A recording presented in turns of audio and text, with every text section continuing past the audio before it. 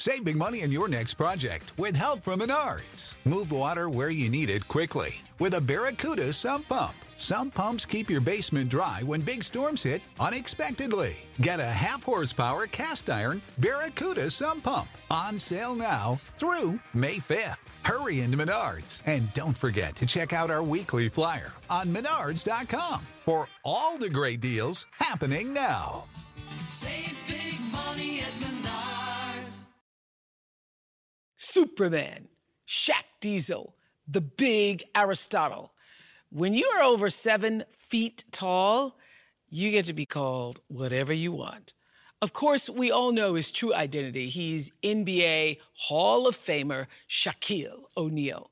Shaq was just 20 years old when the Orlando Magic chose him as the first overall pick in the 1992 draft. He went on to be one of the most dominant players in NBA history, winning 4 championships. God bless Shaq with the gift of height, but his physical advantages didn't automatically guarantee him success. He needed to grow in other ways to win both on and off the court. Born to a young, unwed mother, Shaquille grew up without his biological father. His mother married his stepfather, Philip Arthur Harrison, when Shaq was just 2 years old. Their connection was deep, so deep that even now, when Shaq mentions his father, he's speaking about Philip. Shaq credits both his dad and mom with encouraging him to strive for greatness and ultimately for achieving it. Everybody has a story, and there is something to be learned from every experience. Use your life as a class. This is Masterclass with Shaquille O'Neal. My mother is my best friend. My mother had me when she was very young. Her mother was so religious that when she had me out of wedlock, the family kind of turned the cold shoulder. So we were alone for a while, just going from place to place, living with Aunt Velma, Uncle Roy, Aunt Vivi, Aunt Ruby. So one day I finally asked my mother, I said, we have Brian's and Kenny's and Mike's and Greg's in our family. Why'd you name me Shaquille? And she said, I wanted to name you something that meant something. My name is Shaquille Rashan O'Neal. Shaquille is an Islamic name. It means little. Rashan means warrior. She said, you're my little warrior. I fought with you. I fought for you. She tells me a story that as a 2-year-old, I was very, very oversized for a 2-year-old. So, of course, kids 3 and under ride the bus free. So she would drag me up to the bus, and the guy was like, hey, you got to pay the extra money. And my mom would say, no, he's only 2. So I actually seen her fist fight with a bus driver one time because the bus driver would, refused to believe that I was 2 years old. She's my best friend. She's the only one that can keep me out of trouble. She's the only one that I always listen to. Like, I'm a megastar, and I do it my own way. She raised me to do it my own way. But if I ever make a mistake or do something wrong, she's one of the few people that when they call and speak, I listen and I understand and I never talk back. When you're the tallest, strongest kid and you walk in the gym, people automatically expect you to be the best. Oh, he's 6'9". Shaquille O'Neal at 6'9" was a terrible player. I couldn't dunk. I was uncoordinated. I had no confidence. But because I'm 6'9", I was like, let me try out for the team. Try out for the team. It's the worst tryouts in tryouts history. I get cut.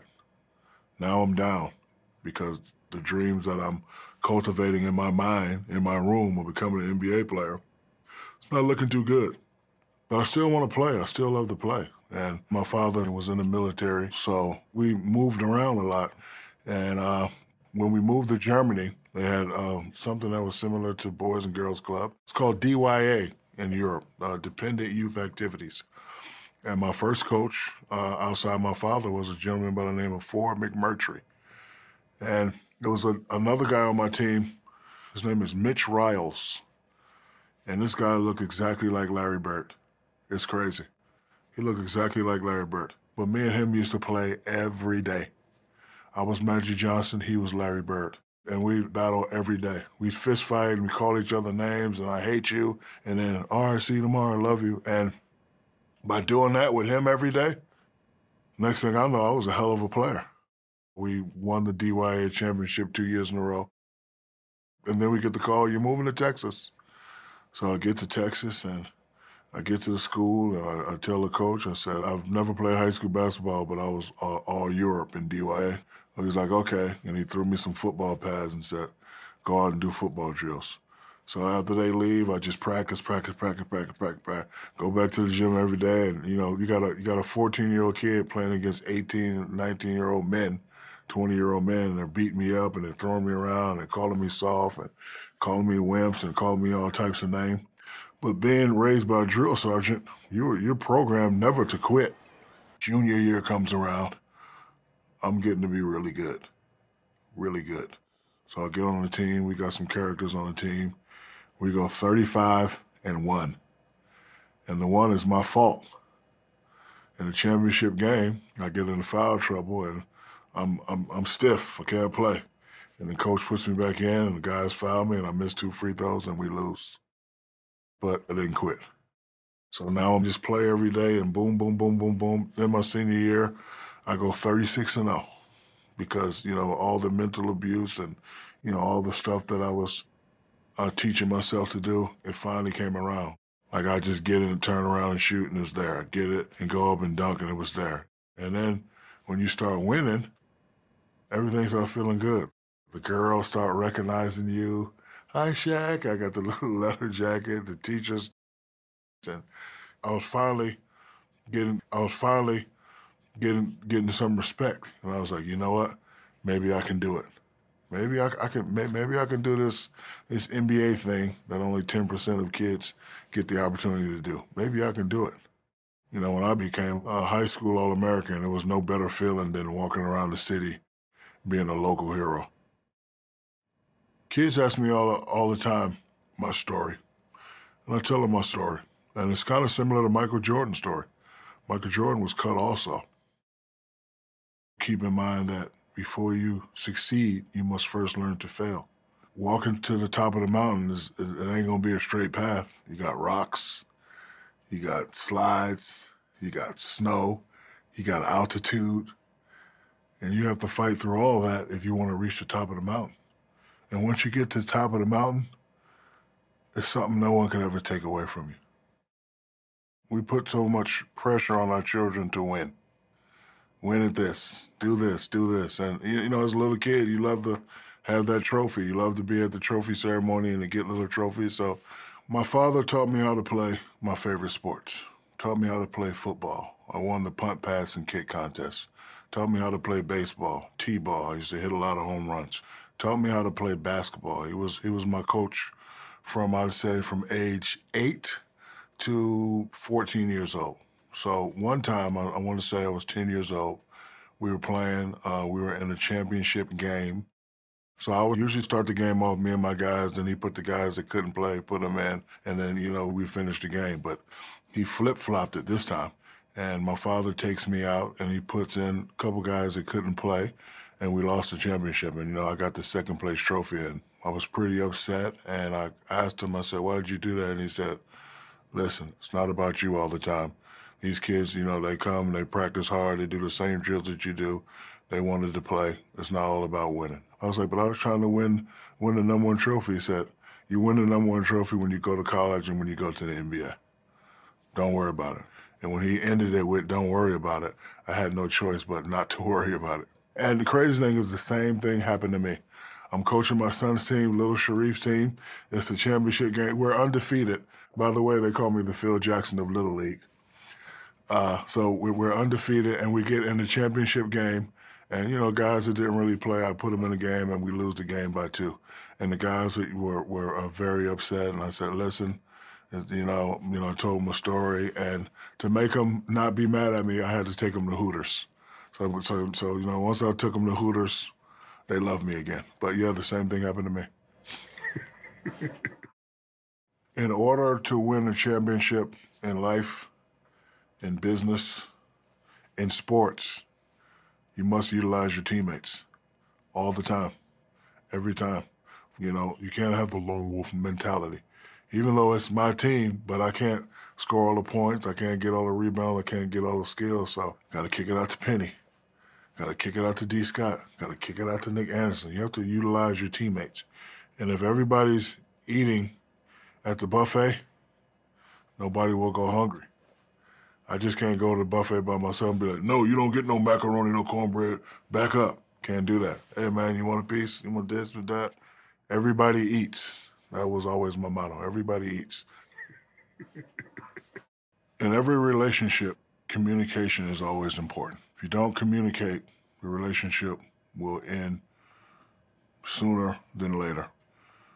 I was in Orlando, and I was fortunate enough to be asked to be in a movie. And all my contracts, we can't start shooting till 12 or 1. Why? Because I got to work out from 9 to 11. Every day I got to work out. So we're shooting a basketball movie. That's easy. Work out 9 to 11 in the gym. So the first day I get to the gym, they put me and Penny on this team. I thought he was an actor, but this kid was like a baby Magic Johnson. Like his passes were, it was just throwing them, just doing everything right, and he would only come down and look for me. You know, like somebody programmed him, when you get out there, just throw the ball to Shaq. Like I throw it back out, repost, big fella, huh? Repost, get deeper. Get deep, he throw it back in. So finally I get back and I said, hey, Uncle Mike, who's Penny Hardaway? Man, young kid out of Memphis. Y'all ain't gonna be able to get him though. I say, why? Because y'all got the first pick. You probably gonna have to go with C. Webb. I don't think you and C. Webb work out. I think you should go have a conversation with ownership. And, you know, you always hear about the star players being able to also help management make moves. Let me test it out. John Gabriel, I'm shooting a movie, as you probably already know, with this guy, Penny Hardaway. We need him. You know, we need a point guard. We need to get him. All right, we'll see what they can do. So we shoot the movie. We complete the movie. Draft day comes. Wait, we have an announcement. The Golden State Warriors have traded Penny Hardaway to Orlando for the right to Chris Webber. They took care of me. So we get there. We have a beautiful relationship. Never had an argument, never had a fight. He passes to me. I throw it to him. At the end of my 4 years, Penny's deal was up, and he actually sat out. Just sat out until they paid him. And I was a supporter. Say, hey, man, pay the man what he wants. So Penny gets a lot of money. And when my deal was up, they didn't want to give me the money that I wanted. And they said it was Penny's team. I was like, oh, it's Penny's team? So instead of me talking to Penny, asking him what he wanted, ego kicked in a little bit. And then I tested out free agency. And I became a Los Angeles Laker, a team that I watched as a youngster. But I think if I would have communicated with him and a little bit more with the organization, I think it probably would have turned out different. I probably would have started in Orlando and ended my career in Orlando. I figured out from watching all the other greats, can't do it by yourself. Magic Johnson and Kareem, Michael Jordan and Scottie Pippen, Patrick Ewing and John Starks. So I needed a sidekick. And this guy was the perfect one because he always looked for me. You know, he was the type of player that always liked to pass before he liked to shoot. So on the court, we never had a problem. Like, we never had an argument. It was awesome. I kind of hate that it ended the way it did. I just felt that when I was trying to get my money, I just didn't feel the same support. So instead of communicating that to him, because he probably was busy, he probably wasn't even thinking about it. Like, Shaq got 10 agents, he can handle it. So, but I took it like, oh, now that they say it's your team, you're going to turn your back on your brother like that? It's just an ego thing, and ego can get you in trouble without communication. I was born and raised in Newark, New Jersey. Left New Jersey when I was 11 years old, and we moved to Germany. And when I was 13 years old, I'm in the house sitting on the couch, and my father storms in with a newspaper, and he throws it at me. Can I say ass on this show? You can say whatever you like. Okay. I'm sitting on the couch. My father storms in about 5:36 with a paper in his hand, and he throws it at me. get your ass up. Maybe you can get a scholarship. And I'm like, what are you talking about? So I open up the paper, and Dale Brown, LSU basketball coach, was coming to do a clinic for some of the soldiers. Get your ass up, we're going up there. So I get up there, and I see all the boys in the gym that are really good players, and like they're all looking at me like, what the hell is he doing here? Why you even come? You're like the worst player on the base, and not having a lot of confidence. I sat in the back, and I listened to the man speak, and he was a wonderful speaker, and he had some great stories. So at the end of his speech, everybody was talking to him, getting autographs, doing what they do, and he was on his way out. And I grabbed him and I said, excuse me, sir. And I learned a smart word in the dictionary. Like when he said, my father said, get your ass up, you're going to be the college coach. So I went in the dictionary and I just opened it up and I said, I need to get some smart words to make me sound smart so I can get a scholarship.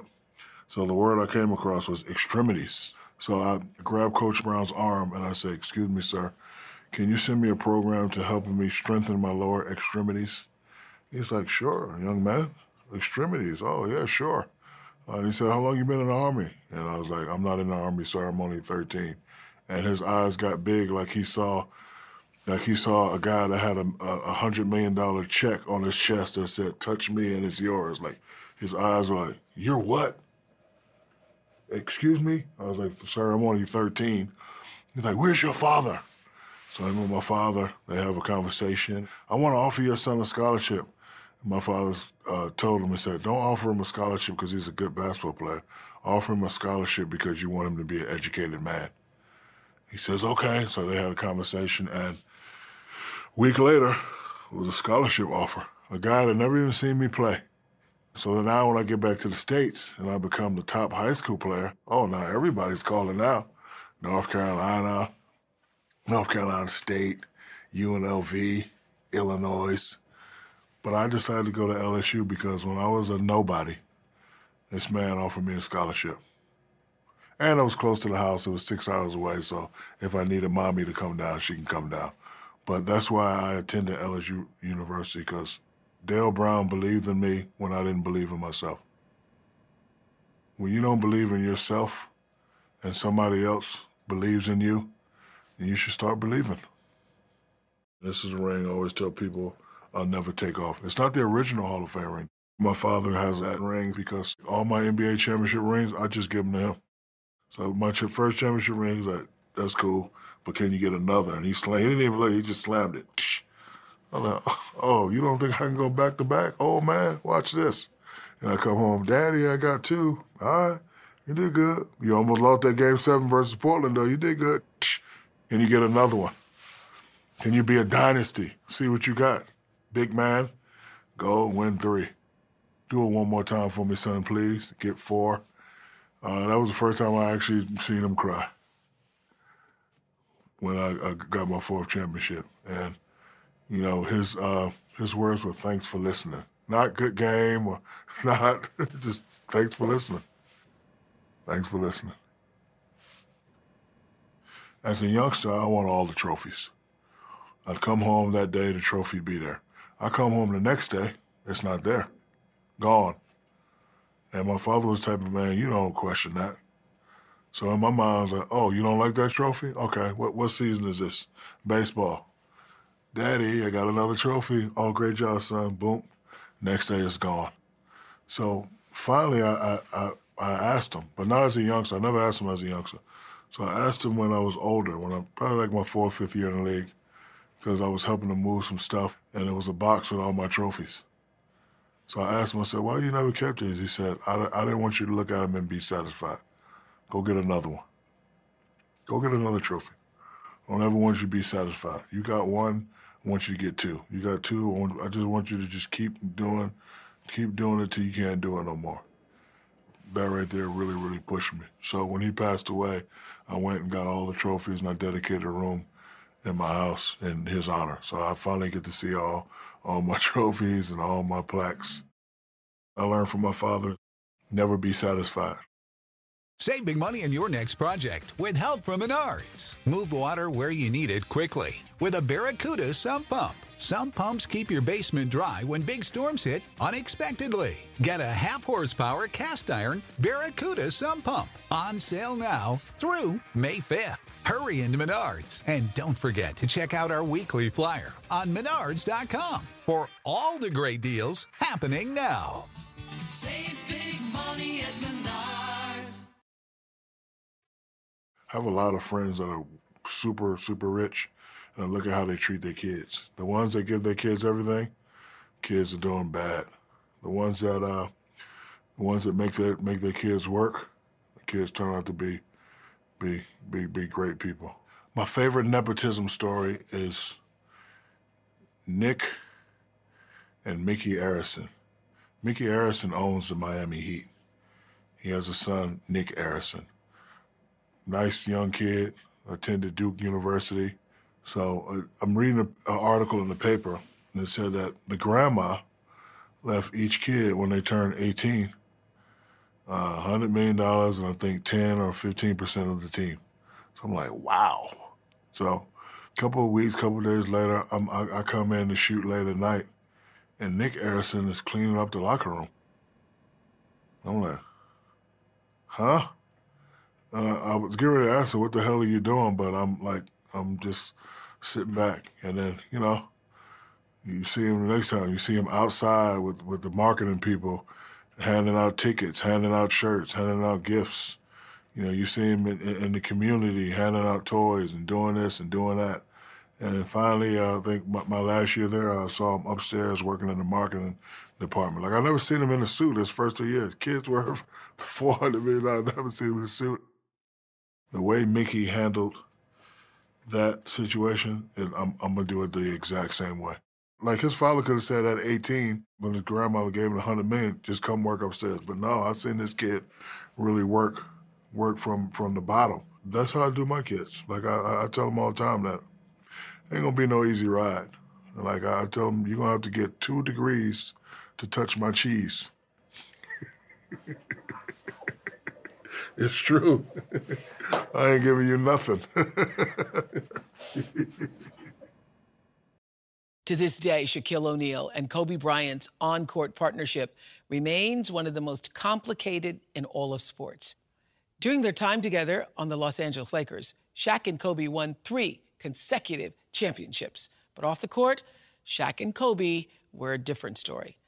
Over time, their relationship became strained as Kobe wanted to prove that he could win on his own. Today, Shaq looks back and sees their partnership with clearer eyes. Kobe Bryant and Shaquille O'Neal on the court had a perfect relationship. Off the court, at times we bumped heads. It happens. One of my professors from Barry University, Dr. Kopp, he did his thesis on the Beatles, and I read it. And I never knew that John Lennon and Paul McCartney had problems. I never knew that. They bumped heads all the time. But guess what? They're one of the greatest acts of all time. Shaq and Kobe had problems. But guess what? We're the most dominant Laker 1-2 punch, little guy, big man ever in the history of the Lakers. And that goes for Magic and Kareem also. No disrespect. It doesn't get more enigmatic, more eccentric as the relationship Kobe and I had. And the crazy thing about it is we would only go back at each other through the media. That's what a lot of people don't realize. Kobe's guy was Jim Gray. So he'd say something to Jim, and Jim would say it on TV. And my guy was Jim Hill. I would say something. And it was always like little shots. Shaq's not rebounding. Well, I'm not going to rebound if you're taking all the shots. But in practice, we never had a problem. I finally asked Phil why you never stopped it. He said, because both you guys pushed each other, same way Michael and Scottie did. So it happens. And as a leader, I had to either focus on the task or focus on the relationship. And, when you focus on the task, like if this is a graph, when you focus on the task, relationship dwindles. And if you focus on the relationship, the task dwindles. I'm trying to win a championship. Doesn't matter if you like me. So a lot of people ask me, will I change the way me and Kobe? No. We did what we were supposed to do. Won 3 in a row. Went to the finals 4 out of 5 years. It don't get no better than that. We both definitely respect each other. You know how I know he respected me? Game 7. We're down. I'm telling Kobe, hey, man, I'm open. I got you. He crosses up Scottie Pippen, and he catches eye contact with me like, okay, this is the one you wanted. He throws it up super, super, super high. I have to go up and get it and throw it down, puts us up by 5, and I know we're going to win. We're going to the final. You see me running down the court. I'm pointing up at my son, Sharif, because he was 2 years old at the time, and he came to me before the game, gave me a kiss on the lips and said, Daddy, I need you to win the game. When we were down 15, I was like, man, not only am I going to lose, it's going to be my fault. I'm going to let my first son down. So Kobe throws a lob. I go up and get it. The place goes crazy. You don't think Kobe respects me? If you go back to the footage, the championship, who jumps in my arm? Kobe Bryant. Like a little 70-year-old, dad went to the military and then he came home surprisingly, jumped in my arm. So we always respected each other. And as a man, you know, when you got two alpha males going at it, you're not going to always get along. The key word, the key component when you're on a team, when you're in a relationship, when you have business partners, one word, respect. You don't have to like a person, but you got to respect them. One time in Newark, New Jersey, we were living in the projects, and I was upstairs and I was watching the Hulk. And the Hulk was strong, and I was always a big, strong kid. So I don't know what possessed me to go outside and see the first car rip off the windshield wiper, rip off the mirror, take a rock and bust the glass. Yeah, I just did. I don't know what I was thinking. And happened to be one of the neighbor's cars, and I got a really big spanking for that one. My father did whatever it took to make sure that I maintained down the correct path. He was hard on me as a youngster, and you know, I always asked him, I said, "Why are you so hard on me?" And his answer was always the same: "I want you to be better than me. I want you to be a leader, not a follower. We're here in Newark, New Jersey. I don't want you to be like the rest of these cats hanging on the corner. You're going to be somebody."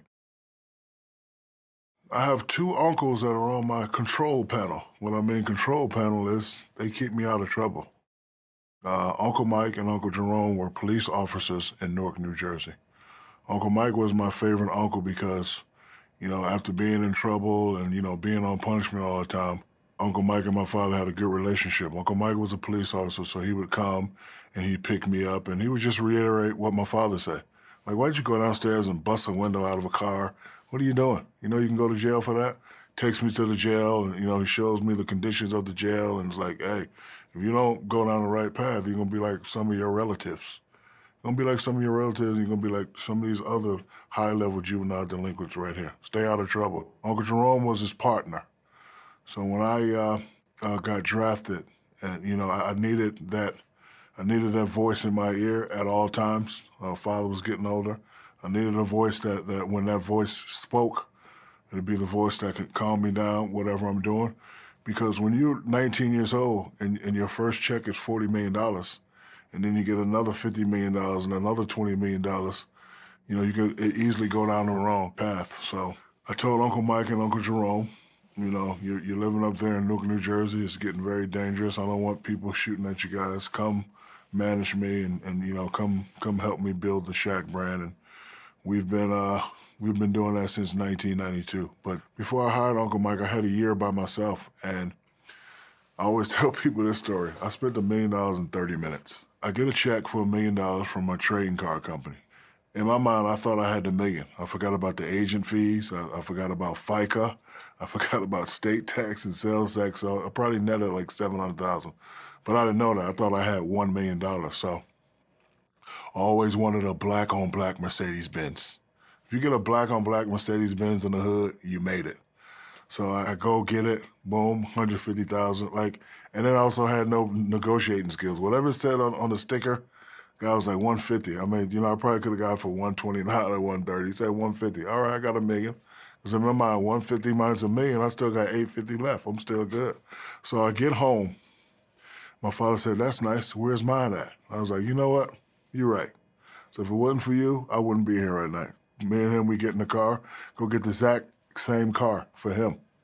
We get home. My mom's a little jealous. "Where's mine at?" you know what? Spend 300,000, 300 minus $1 million, I got 700 left. If I buy this one, okay, we're good. If I buy it, so we go and we get her the smaller Benz version. So we got 3 Benzes, and then after that, after I drop them off, I was like, I need some jewelry. So I buy a big old diamond ring similar to this one right here. I get another ring for the other hand. I get a bracelet. I get some diamond earrings. I get a necklace. And I said, oh, the draft is coming up. Let me get some suits.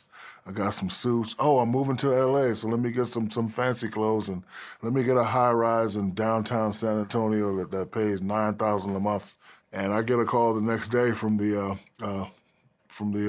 bank manager, and he says, need to have a conversation with you. So I come up there and shows me the spreadsheet of where all the money went. He says, Shaq, you know, athletes, when they're done playing, it's a large percentage that have nothing. So I've been following your career. You're a bright young star. I don't want you to be like that. You need to learn how to take care and manage your money. You know, General Eisenhower said the greatest leaders are the ones smart enough to have people smarter than them around them. I got a lot of smart people around me. My father, Philip Arthur Harrison, was a big supporter of helping people. One day, my father gets some extra money from working an extra job. He was stationed in Fort Monmouth, New Jersey, while we were living in Newark, and he'd come home on the weekends, but he'd also drive U-Haul trucks on the weekend to get extra money. So he gets some extra cash, and he comes in and happy. So he looks at me and is like, let's go out. Let's go to a restaurant. So now when I say restaurant, I don't mean Houston's. I don't mean that type of restaurant. It's McDonald's, Burger King. So his favorite, my favorite, was White Castle. So he gets 6 double cheese, and I'm trying to be like him. I get 6. We're eating, laughing, talking in the car. We couldn't finish them. So there's like 4 left. So my father sees a guy, homeless guy, and you know he's in bad shape, but he has a sign that says Army vet, will work for food. So my father makes a U-turn and gives him the food. And I'm looking at him like, I could have ate that later. I love White Castle. And he said, no, this guy needs it more than we do, you know. And then, he would always say, because it was a point in my career where I was an okay player and, you know, didn't know how he was going to turn out. So he didn't want to blow, you know, smoke in my ear. So he would always say, if you ever make it big time, you should help those in need. You should always help those in need. So I'm in Orlando, and my mother, you know, she does a lot for the Boys and Girls Club of America. So she goes to visit one in Orlando. It's like 1,000 kids there, and basically the kids are saying, hey, we're not getting anything for Christmas. And my mother does something that she never does. So she calls me and said, baby, can I borrow some money? So, like, being that she never does that, I was like, Mommy, what's wrong? And she said, I went to the Boys and Girls Club, and these kids are not getting any toys. And, you know, a man that loves his mother will always do whatever it takes to make his mother smile. So I stopped her. I said, Mommy, don't worry about it. I'll take care of it. So me and my Uncle Mike and my Uncle Jerome on the way home, it happened to be a U-Haul truck place right there. Uncle Mike grabbed the truck. Uncle Jerome grabbed the truck. I grabbed the truck. And we just went to Toys R Us, and we just wiped them out. And I'm proud to say that we've been doing the Shaq O'Claws for 25 years, and we've been doing the Shaq's Givings also for 25 years, feeding homeless people. Criticism is a double-edged sword. It can either crush you or propel you. As a youngster, I stuttered. Bad. Could never get it out. I got into a lot of fights, a lot of altercations because of my stutter. But I learned to get over it. You know, when I was in college, I started to gain mental power. People say, oh, you're not that good, you're not going to make it. And then my mental power was just, then I become a high school All-American. I become one of the most dominant college players ever. I become the first pick in the draft. I become the best big man in the game. So before I react to criticism, I turn off my feelings and I think about it. And I say, oh, okay, all right, you don't think I can win championships because I shoot 57% from the free throw line? And then no need to talk back. Just prove them wrong. You know, for every action, there's a reaction. And a lot of time my reaction is making you eat your words. So I love criticism. So keep criticizing me, please. It only makes me become a better person. There's always mentors out there. I don't have to be somebody that's famous or somebody that has a lot of money. One of my mentors was a Newark police detective. 2 of them. They didn't have a lot of money, but they had a lot of knowledge. Tell you stories that'll change your life. However, if you don't have that, look around. Look at what you think success is and aim for that. Man, this dude got 25 Krispy Kreme franchise. How you do it? Look it up. Figure it out how he did it. Google him. Read his story and copy it. Figure it out. Figure it out. That's the simple, direct philosophy that Shaquille now lives by. As a kid, he learned the hard way that his massive physical stature was not enough to take him to great heights. So he turned to mentors who could teach him how to maximize his potential. At the top of that list, Shaq's stepfather, the man Shaq has always called Dad, Sergeant Philip Arthur Harrison. Throughout all his success, his dad always made sure that the big fella never got a big head. The truth is, Shaq has a giant heart, and he is the first one to give his teachers the credit they deserve.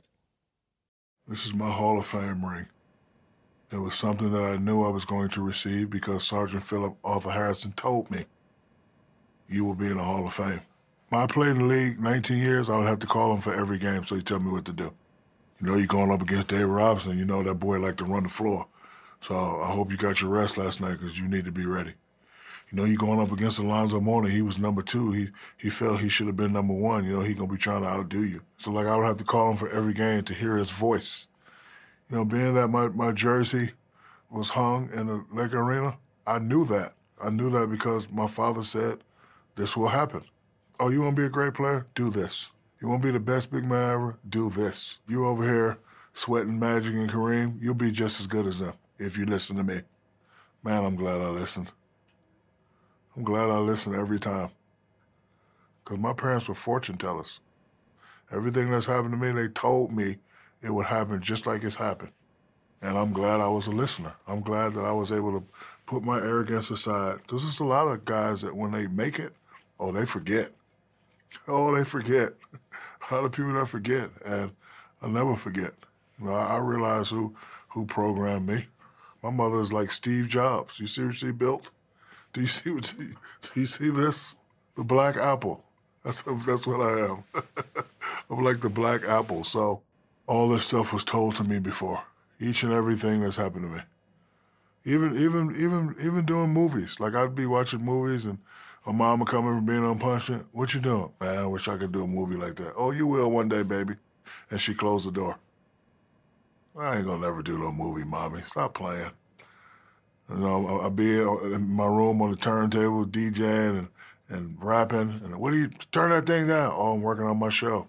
You can do a show. You're pretty good at that. I would actually like to come see you do a show. Stop it, Mommy. Close the door. I've been told that for 35 years. Ever since age 10, I've been told that if you listen to me, if you be a leader and not a follower, you know, if you help people, you know, if you believe in your dreams, anything you want to accomplish can be accomplished. When my mother watches this, she's going to have the biggest smile ever. That's what it's all about. And any son that doesn't try to make his mother smile, you need to check yourself before you wreck yourself. Shaquille O'Neal, for your dominant career on the court and your larger-than-life persona off the court, you, sir, are a master. I'm Oprah Winfrey, and you've been listening to Masterclass, the podcast. You can follow Masterclass on Instagram, Twitter, and Facebook. If you haven't already, go to Apple Podcasts and subscribe, rate, and review this podcast. Join me next week for another Masterclass podcast. Want to make Mom's Day? Get to your Nordstrom Rack now and score amazing deals for Mother's Day, which is Sunday, May 12th. Find tons of gifts from only $30 at Nordstrom Rack. Fragrance, jewelry, luxury bags, activewear, beauty, and more. Save on Kate Spade New York, Stuart Weitzman, and Ted Baker London. Great brands, great prices. So shop your Nordstrom Rack store today and treat Mom to the good stuff from just $30.